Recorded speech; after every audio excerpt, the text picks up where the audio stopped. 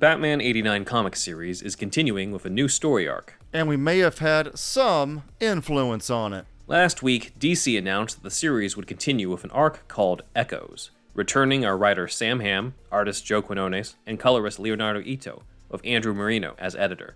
DC released the following description. You want to get nuts?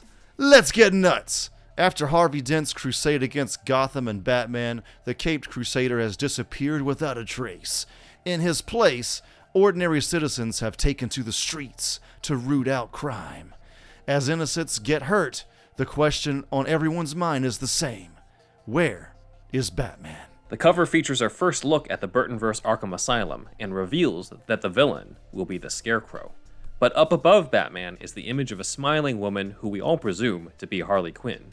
This has led most Batman fans to conclude that this comic will be inspired by the unmade script Batman Unchained, written by Mark Protosevich for director Joel Schumacher, which also features Scarecrow and Harley Quinn as the villains. You can check out our video here. Joe Big Dick Quinones himself told us that they had plans for Harley, and issue 2 of the Batman '89 comic actually introduces a character named Dr. Q who has controversial opinions about Batman.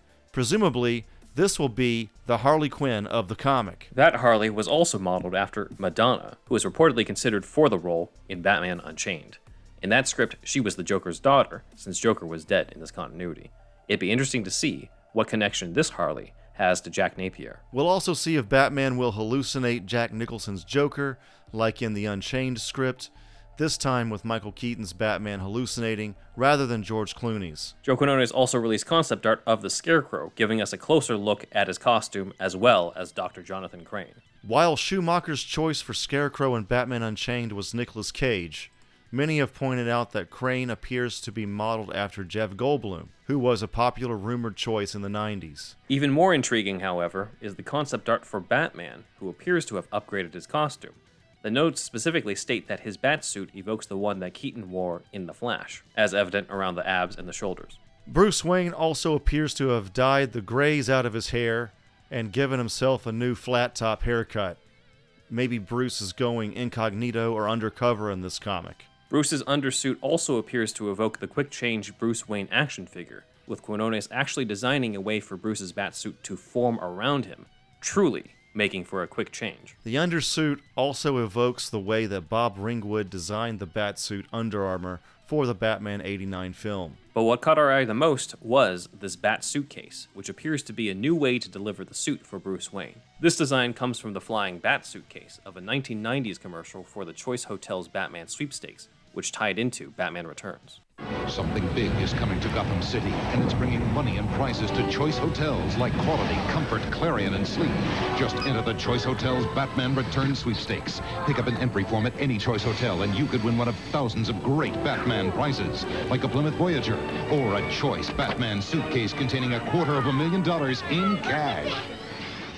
The suitcase was designed by Tom Duffield, who was the art director on Batman Returns and talked about his experiences on this commercial in our interview with him months ago. Joe Quinones was kind enough to cite our interview on Twitter as his introduction to the suitcase, saying, quote, "Originally designed by Tom Duffield, who was a designer on Batman Returns. The suitcase showed up in a tie-in commercial originally, but I just loved the idea.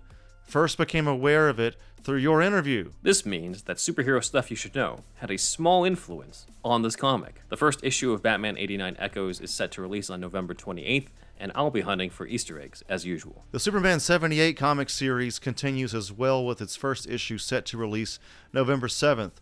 We're due to cover that series soon. Big thanks to Cody at Nostalgic Nebula for making the interview with Tom Duffield possible. And thanks to our research assistant Dan for the visuals on this video. If you're a fan of the Batman '89 comic, check out Newverse Creative's Batman '89 Shadows Part 1, an audio drama adaptation of the previous arc, adapted and narrated by myself, which means it contains a few Easter eggs in the narration that aren't in the comic. You can also support our Patreon at patreon.com/superherostuffpod. The $5 tier gets you a weekly show every Friday. We have $100 to go to reach our $300 a month goal. Help us reach that goal, and we'll celebrate by covering Tim Burton's Superman Lives. You can check out my short story, Shortcut to Happily Ever After, at Metaphorosis magazine. And please go to www.metalforce.ninja to check out my currently ongoing Kickstarter campaign for a feature film that I am set to direct and produce. Basically, just think Power Rangers meets Stranger Things, but a lot bloodier and scarier. Thanks for watching, and as usual, tell all your friends about us.